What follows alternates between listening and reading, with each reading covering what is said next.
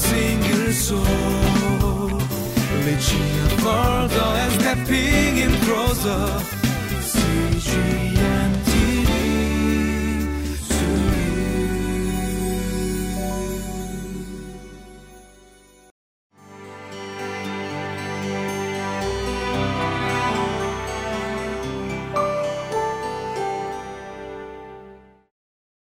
Welcome to Living Life. The book of James says, let your yes be yes, and your no be no. You say, I can do that.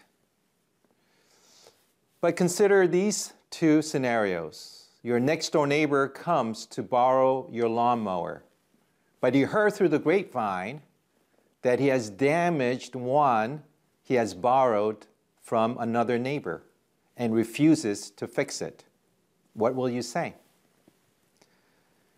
Your very best friend comes to borrow a large sum of money, but you feel he is investing into a shady business practice. What will you say? It's easier said than done.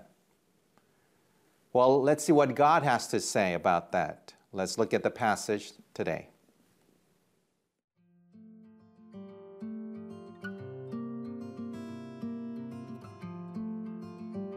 Deuteronomy chapter 23, verses 15 through 25. If a slave has taken refuge with you, do not hand them over to their master. Let them live among you wherever they like, and in whatever town they choose. Do not oppress them. No Israelite man or woman is to become a shrine prostitute. You must not bring the earnings of a female prostitute or of a male prostitute into the house of the Lord your God to pay any vow, because the Lord your God detests them both. Do not charge a fellow Israelite interest, whether on money or food or anything else that may earn interest. You may charge a foreigner interest, but not a fellow Israelite, so that the Lord your God may bless you in everything you put your hand to in the land you are entering to possess. If you make a vow to the Lord your God, do not be slow to pay it, for the Lord your God will certainly demand it of you, and you will be guilty of sin. But if you refrain from making a vow, you will not be guilty. Whatever your lips utter, you must be sure to do, because you made your vow freely to the Lord your God with your own mouth. If you enter your neighbor's vineyard, you may eat all the grapes you want, but do not put any in your basket. If you enter your neighbor's grain field, you may pick kernels with your hands, but you must not put a sickle to their standing grain. Today's passage presents 5 areas of life where God sets clear boundaries. First, Israelites are not to reject slaves who seek refuge. They are to protect them. Secondly, God abhors the practice of prostitution. Therefore, no offerings of such practice are accepted. Third, Israelites are not to charge interest to fellow Israelites, but they may charge to foreigners. God does not sanction charging interest, as we can see, but it depends on who the person is. Fourth, Israelites are to be sober when making a vow before God. It says God will keep that person accountable. Lastly, Israelites have a specific warning when they enter a neighbor's field. It would be like for me going to Costco and making a meal out of samples. I'm not to do that. We observe that behind these laws, there's a God who is very self-confident of himself.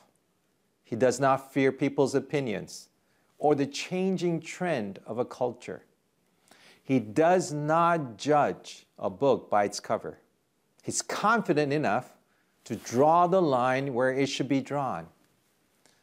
We see a God who is forthright, and he champions in the character of integrity and wisdom. I'd like to ask you this question. Do you also possess such qualities? The qualities of saying yes to yes and no to no? Here's a question to consider. Was there a situation this week when you said yes, when you should have said no, and vice versa? What was happening within you?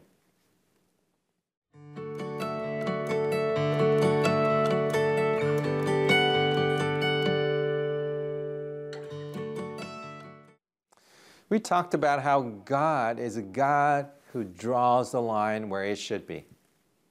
But we find that in our lives, it's hard to draw that line because we fear people. We fear situations. But what God desires is that we would also possess similar qualities. To say yes when we should say yes, and no when we should say no. Let me go back to the question that we should consider. Let's think about this week. Was there a situation when you said yes, when you should have said no? Or when you said no, when you should have said yes? What was happening within you? What made you say yes when you should have said no, for example? What was happening inside of us?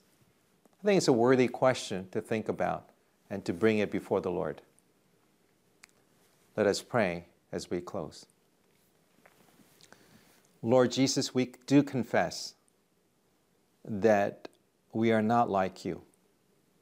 We're not forthright. We do not have the integrity. And we fear people's opinions and thoughts. But we know that as God's people, that we are to follow your example. Lord, give us the inner strength. Give us wisdom so that our yes would be yes and our no may be no. We confess that we can't do that unless we have the strengthening of our inner person by the anointing of your Holy Spirit. So right now, Holy Spirit, give us that wisdom and that inner strength. We entrust our lives to you. In Jesus' name we pray. Amen.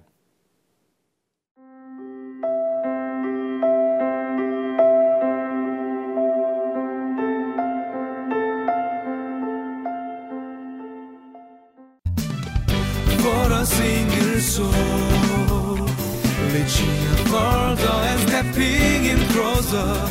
See you.